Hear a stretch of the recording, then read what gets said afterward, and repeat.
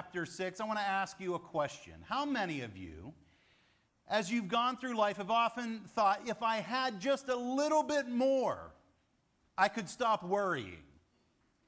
Anybody? I know that that has been a temptation in my life, but my friend Tim, years ago, helped to cure me of this. You see, Tim is a guy who has a lot. Tim has trust funds and hedge funds. Tim has offshore accounts.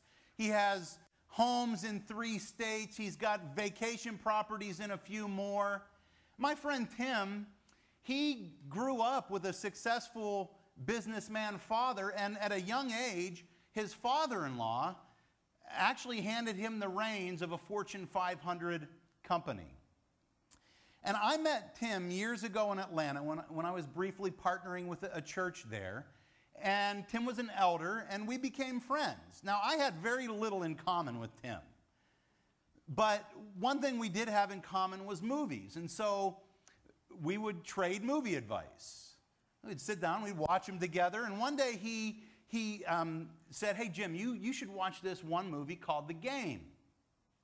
Now, if you've ever seen The Game, you know that it tells the story of an investment banker who has been given this really unique invitation. It's an invitation to a game that interacts pretty uniquely with the issues and times and days in his life.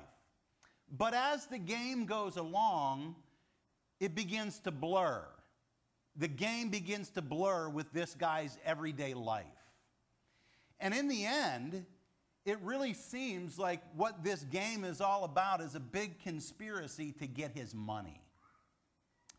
And so it was a weird movie, quite honestly. It was pretty intense. I didn't like the movie that much. And I remember going back to Tim and saying, "Tim, weird movie. Why did you recommend that to me?" And he said, "Well, Jim, welcome to my world."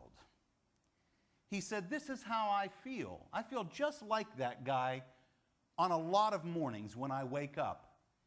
And I am tempted, before I even get out of bed, on all my electronic devices to check every account I have before my feet hit the floor."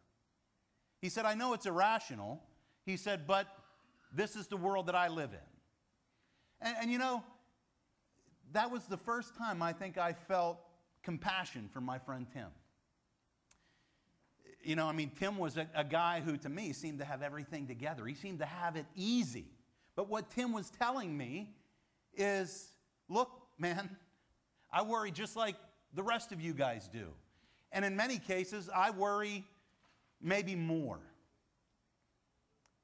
He was saying more is not necessarily better. He was saying sometimes more just brings more worry. Now, you know, the paradox is that the more that Tim's portfolio grew, the more that he grew in worry and anxiety, and the more he lost peace. That was my friend's reality. And yet, you know what? Tim faces the same paradox that you and I face every day. And here's what it is. Things don't eliminate worry. And in many cases, they actually heighten it. How many of you have been lied to by things like this? If I could just have. If I could just have that one guy or girl that I really liked. Or if I could just have that car. Or if my kids could just go to that school. How many of you have been lied to by that "if I could just have" before? I think we all have. And, you know, I don't want to be the bearer of bad news this morning. We're going to get to the good news. But what I want to say to you right out of the gate church, is there is no earthly stuff. There's nothing of the stuff of this earth that brings us lasting happiness. None of it. Stand with me and let's read Matthew chapter 6, starting in verse 25. This is what Jesus says. Therefore I tell you, do not worry about your life, what you'll eat or drink, or about your body, what you'll wear. Is not life more than food and the body more than clothes? Look at the birds of the air.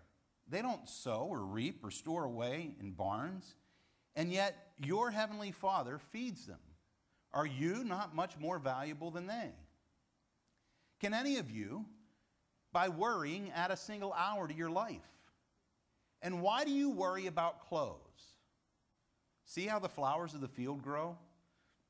They don't labor or spin. Yet I tell you that not even Solomon in all his splendor was dressed like one of these. If that's how God clothes the grass of the field, which is here today and tomorrow is thrown into the fire, will he not much more clothe you, you of little faith? So don't worry, saying, what shall we eat, or what shall we drink, or what shall we wear? For the pagans run after all these things, and your heavenly Father knows that you need them. But seek first his kingdom and his righteousness, and all these things will be given to you as well. Therefore, don't worry about tomorrow, for tomorrow will worry about itself. Each day has enough trouble of its own. You can be seated. Now, I want you to pay attention to the context of our passage for this morning.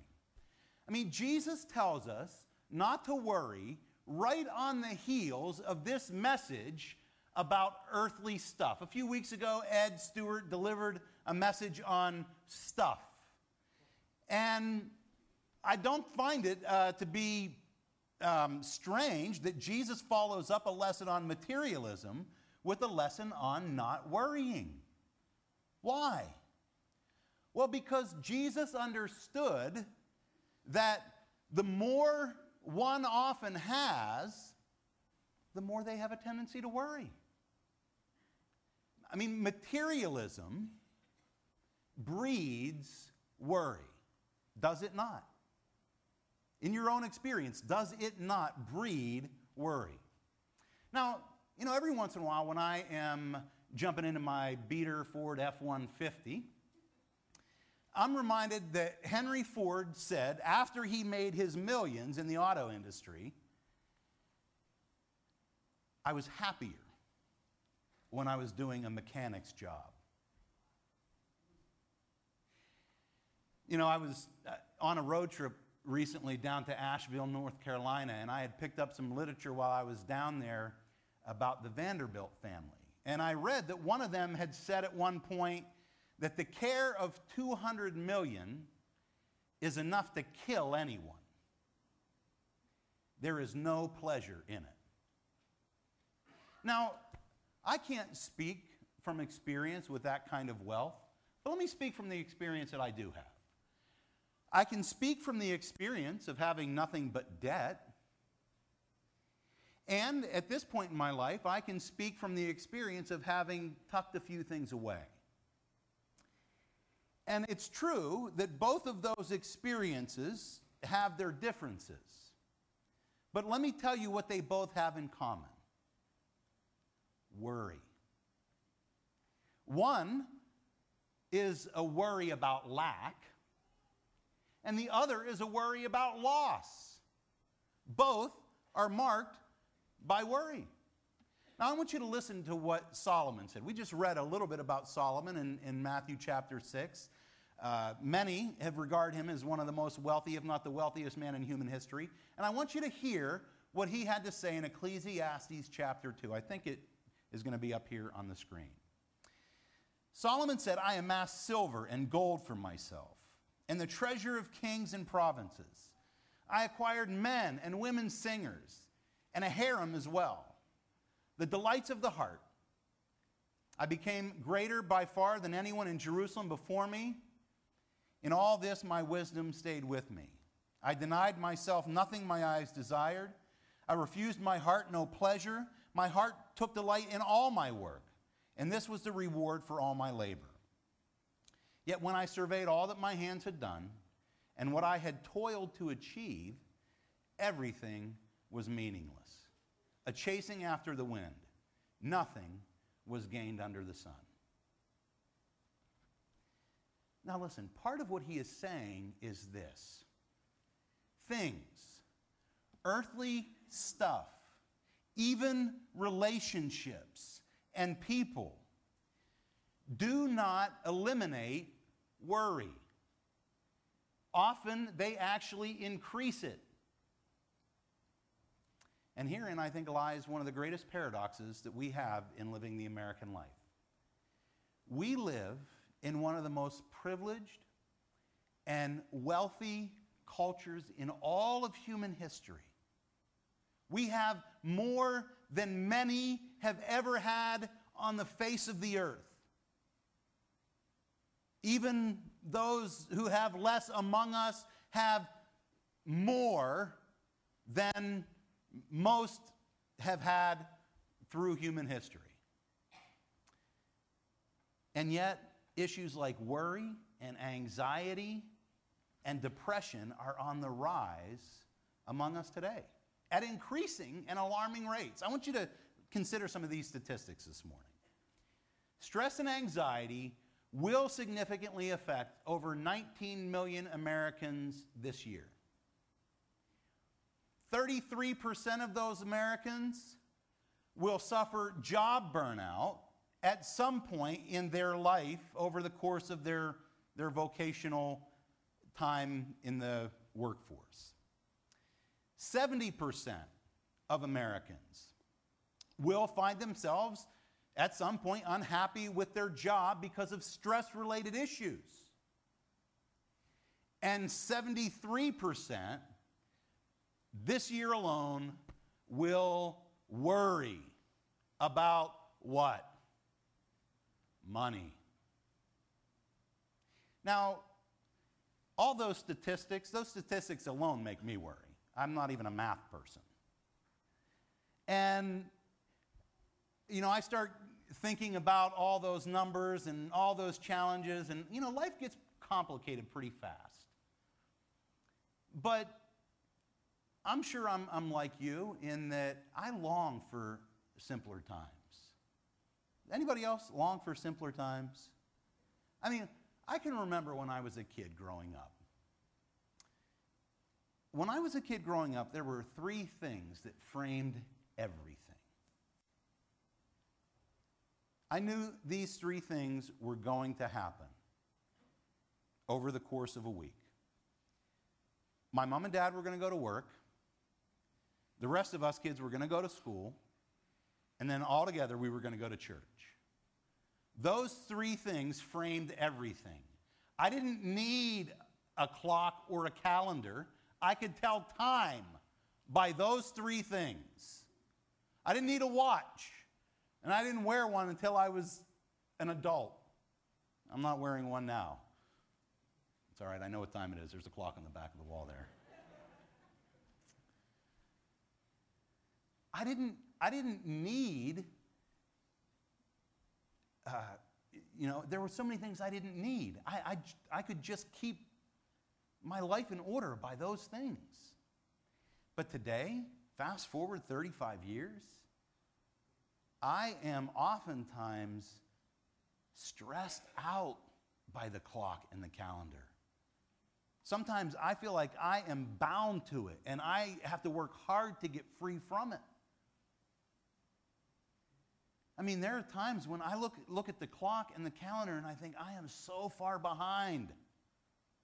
And then there are other times I look at it and it's like I look out at things that are in front of me and I feel somehow like I am bound to those things.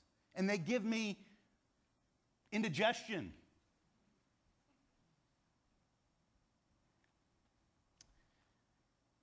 I'm at this stage of my life, I worry more than I ever did as a kid. I want to share with you some things I worry about, okay? Can I do that? Can I just be honest and tell you some things I worry about this morning? I worry about my kid. Look, I love being a dad. It's my favorite thing to do. But you know, I've only got one kid. One. And you know the thoughts that often come to me? Jim, you only have one. You better get it right. There are no do-overs. There is no law of averages here for you. Don't screw this up. I also worry about my extended family. It's big. It's not as healthy as it could be. We have needs in my extended family, and we also have responsibilities. And I'm concerned about our shared future together. I worry about this right here. Even when I think I have a good one, I worry about this. And let me tell you why. Because even if I stand up here and swing for the fence and give you 30 or 40 minutes of my best, and you walk out of here happy and you go and you sign up for the sermon out in the foyer, it is possible for me to get a pat on the back and to get a little ego stroke, and still for me to have missed connecting you with the Word of God. I worry about that. I worry that I will give you a decent message and you will miss God's message.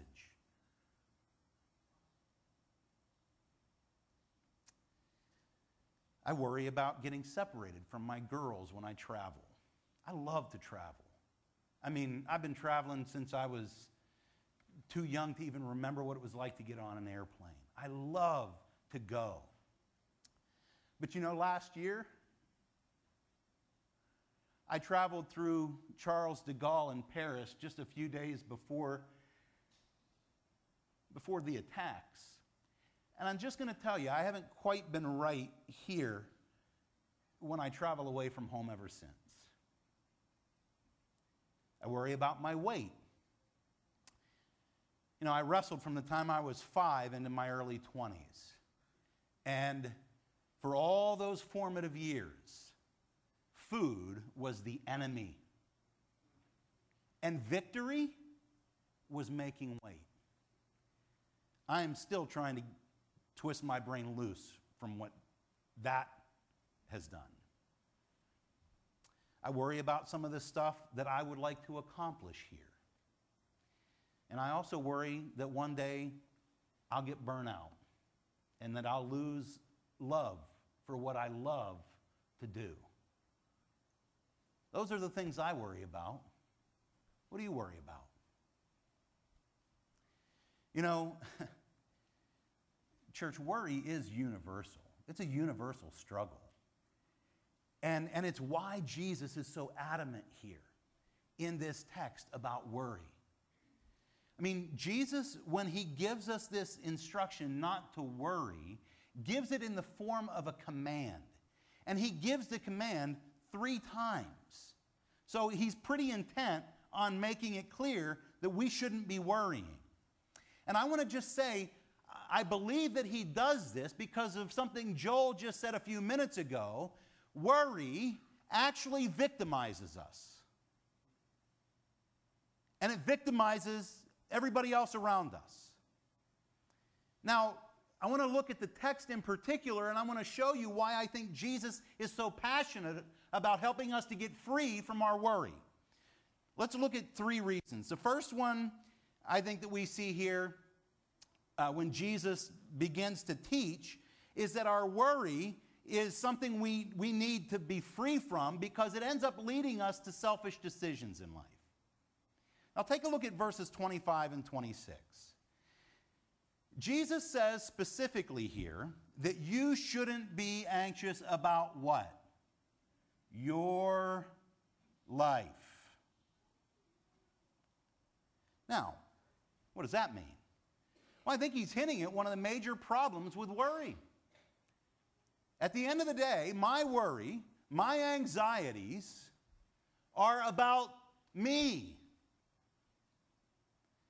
All my, all my issues, my desires, my longings, these are me-centered. And worry is a me-centered kind of a thing. And I think one of the biggest problems that we have in our culture today is that we are being offered solutions for our worry that don't even, maybe they do take into account that our worry is me-centered, but the solutions that they offer us, they're like they offer us more me time. Do they not? Let's think about this for a minute. How many books have you read lately off the self-help shelf, or how many websites have you visited recently that told you to recenter your world around yourself as you look for stability and a hope for healing? How many of them told you to look deep within yourself to find the solutions? A lot of them. Now, the list of strategies vary, but here's kind of what the self-help books and the self-help websites say. They say some variation of this, all right? They tell you reduce your stress. They tell you prioritize and schedule your time better. They tell you to relax, and they tell you to be good to yourself. Now, I get that. There's enough truth in some of that. But okay, how do you reduce stress? How do you do that?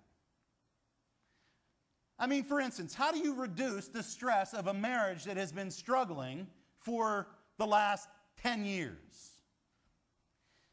How do you reduce the stress of an interpersonal conflict at work that you have to stare at every day?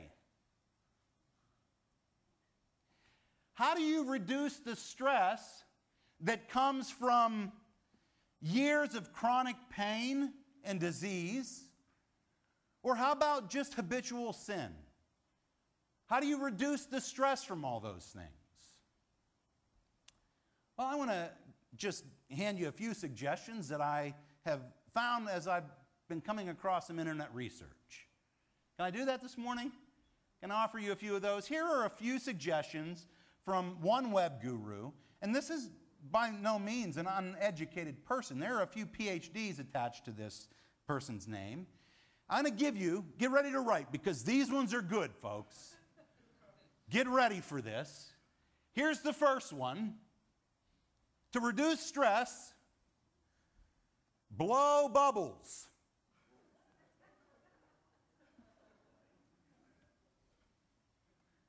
Plant a flower. Hum a tune. This is my favorite one. Feed the bunnies. And the last one, I guess if you're a cat lover, but listen to the purr of a cat or a kitten. That is so sweet. If it was not insane.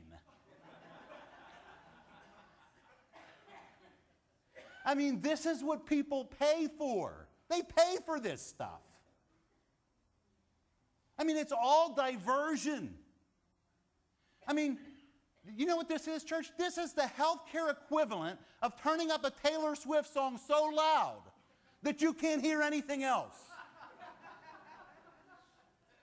It is medication by distraction.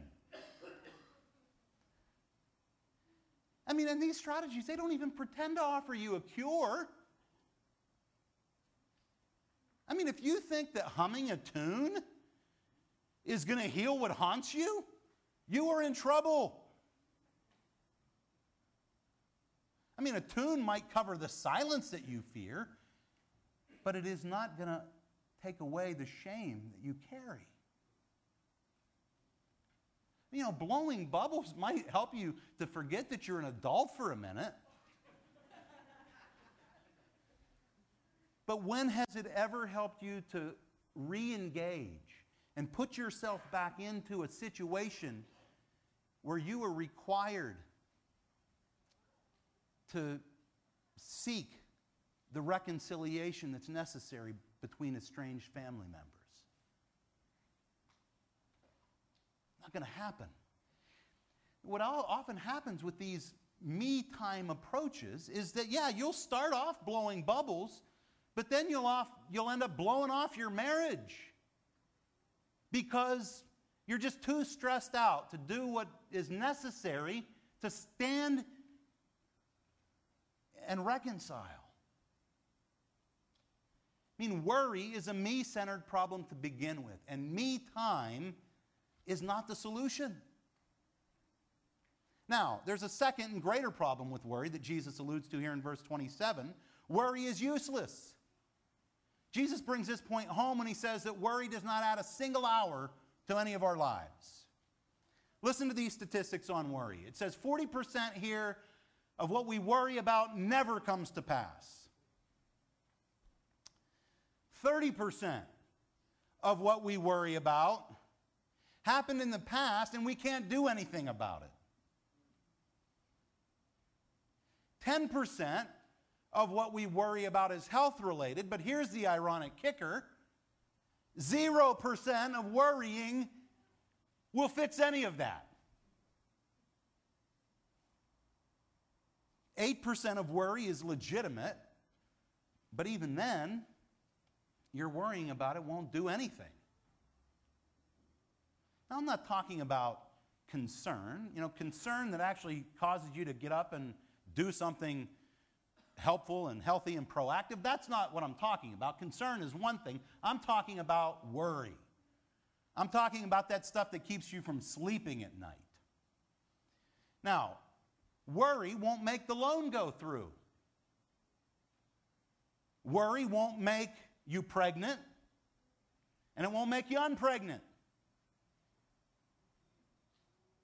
Worry isn't going to pay the loan. It's not going to pay the bill. It's not going to get rid of the cancer. Worry, Jesus says here, is utterly useless. There's nothing that it accomplishes. And then there's a final problem with worry that we see Jesus points out here in our text. He says not only is worry me-centered and useless, it is worldly. Now, basically what Jesus is saying here is worry is symptomatic of how unbelievers act. Look at what it says in verse 32. Take a look at your text. It says, "For the pagans run after all these things, and your heavenly Father knows that you need them." Basically what Jesus is saying here is that the lives of those who could not care less about him are dominated by earthly stuff, and therefore worry. And I guess what I'm trying to say here is that when we worry about our jobs and our health and our mortgage loans and our schools and our cars and our clothes, we are acting like pagans. We're acting like total unbelievers. Basically, Jesus is saying here that to be dominated in life by worry is essentially to show that you are not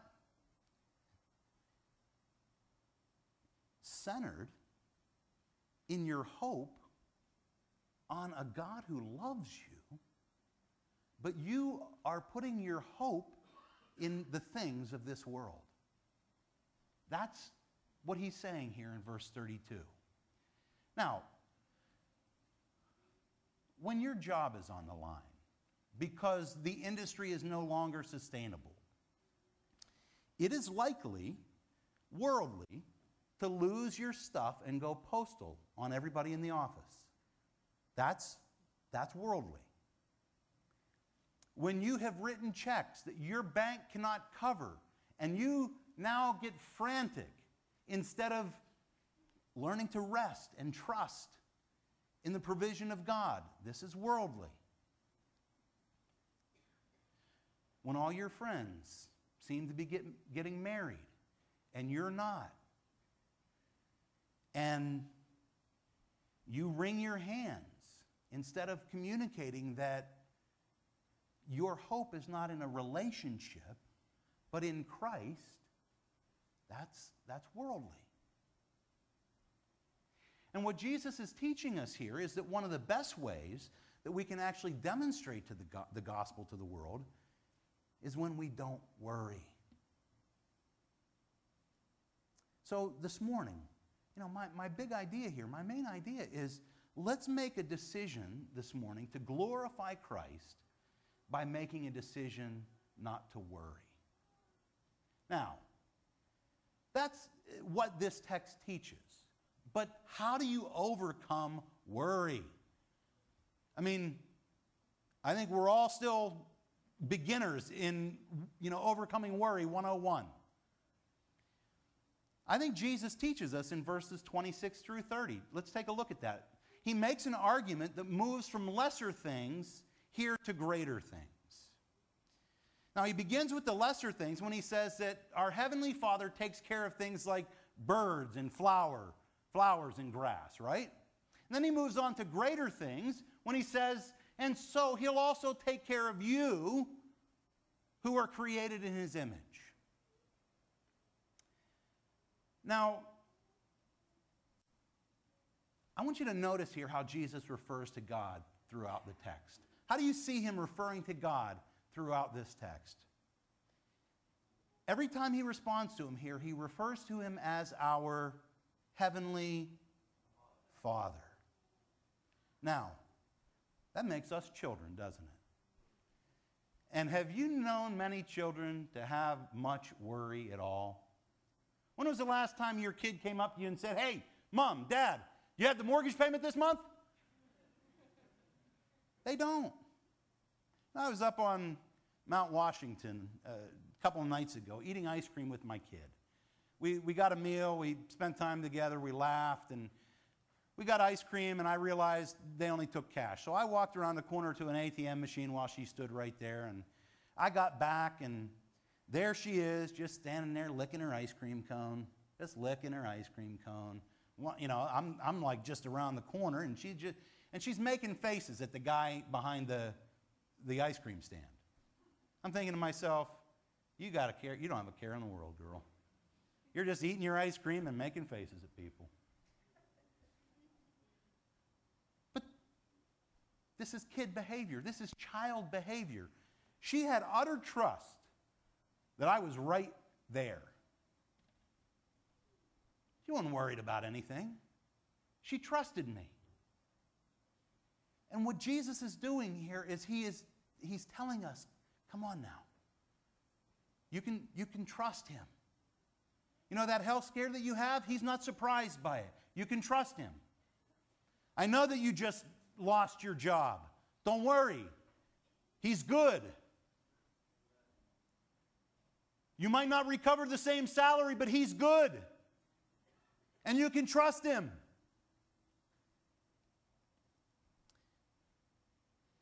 Look, I believe what Jesus wants to do with us here is to move us from lesser me-centered worry to greater God-centered trust.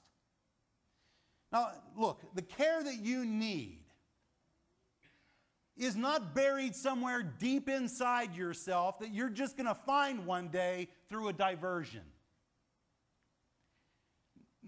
No. The healing that you need, the restoration that you need, it is only going to come from the transforming grace of a God who deeply loves you. You are not going to overcome your greatest weakness until you get in the presence of somebody who is stronger. You are not going to overcome the fears of your worst failures until you get in the presence of someone who has a surpassing love for people who fail. You're not going to be delivered from your greatest darkness until a greater light shines over your life in the face of the presence of God. That's what you need. If you're drawing on family inheritance this morning, if you are drawing on the family inheritance of God's grace, then let me tell you, Your habits make a difference. Okay? This is the how part right now. We're shifting into how we overcome worry. Jesus in the text says, seek the kingdom. Now this is how we begin to seek the kingdom. Our habits, our practices, those regular rituals of grace in our life that help us in our weekly rhythms of pursuing God and getting in His place of peace and getting into that place with Him where we can lay down our dreams and our idols and our hopes that often sometimes are nothing more than selfish flesh. Until we begin to enter into those rhythms and practices, we will find ourselves having a hard time shaking worry. But when we step into those practices, those rituals, those habits, it is through those moments, it is through those means of grace, some would say, that we experience real and genuine happiness in the presence of God. It's where He speaks to us and tells us who we are. It's where He reminds us that that thing that we want so badly is the thing that's going to victimize us and steal from us. It's in those places that we begin to hear the intimations of His love. And it's in those places that we travel the road and actually find that as we move mile and mile and mile down, that we're actually getting free. We're getting past those worries. We're being delivered from those habitual sins. And we are being set free into a life of peace. Where does the weary soul find rest and relief from stress? What does the Word of God teach you? Come to me, all you who are weary and heavy laden, and I will give you rest. Take my yoke upon you and learn from me, for I'm gentle and lowly in heart, and you will find rest for your souls. Where does the anxious soul find peace in its fears? Do not be anxious about anything, but in everything, by prayer and supplication, with thanksgiving, let your requests be made known unto God. And the peace of God, which passes all understanding, will guard your hearts and your minds in Christ Jesus. You know, I might have been a little too hard on Taylor Swift earlier. Look, if you need to sing her song and shake it off, go right ahead. But what I want to encourage you to do this morning, what I want to plead with you to do, is find those things in your life. Develop those practices that are not only going to help you shake something off, but that are going to help you to put on the love of God that is in Christ Jesus.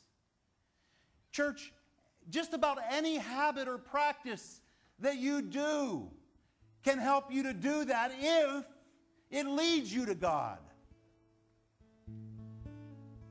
Let me ask you, what habit, what practice do you have that you are using this morning that you are medicating your worry through? Let me ask you, is it delivering you peace? Is it delivering you freedom? Is it delivering you hope? If it is not, it's victimizing you. Jesus wants to teach you a new way to be free of your worry.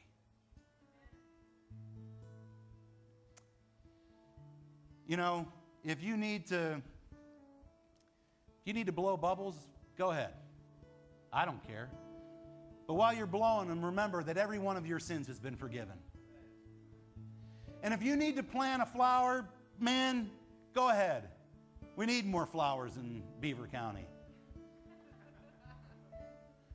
But while you're doing it and you're digging around down there in the dirt, why don't you ask God to put down roots in you that are going to help you to come alive again? And if you need to hum a tune, man, go ahead and hum that tune. But hum that tune so that you can use it to help remember some of the promises of God's great care for you. You know what I like to do, church? I just like to get in my car. I like to get in any car for that matter. Doesn't matter what kind of car it is. And I just like to get in the car and drive and go. And as I go, I pray and I sing. And sometimes I yell. And sometimes I cry. And sometimes I even, in frustration, shake a fist. But you know, at every turn, at every detour, as I go over every pothole, I'm reminded God is with me in the journey. He has promised not to leave me or forsake me. Whether you are the victim or the victimizer, He will not leave you and He will not forsake you if you turn your attention to Him. That's the love of our great God. And you know, when I get done driving and I get home and I take out the keys and I lay them on my table just before I go to bed at night, it reminds me that He's not only with me in the journey, He is home. He is my destination. And there's nothing that anybody can ever do to steal that peace from me. If you want to learn how to begin to heal from worry, live before the face of God.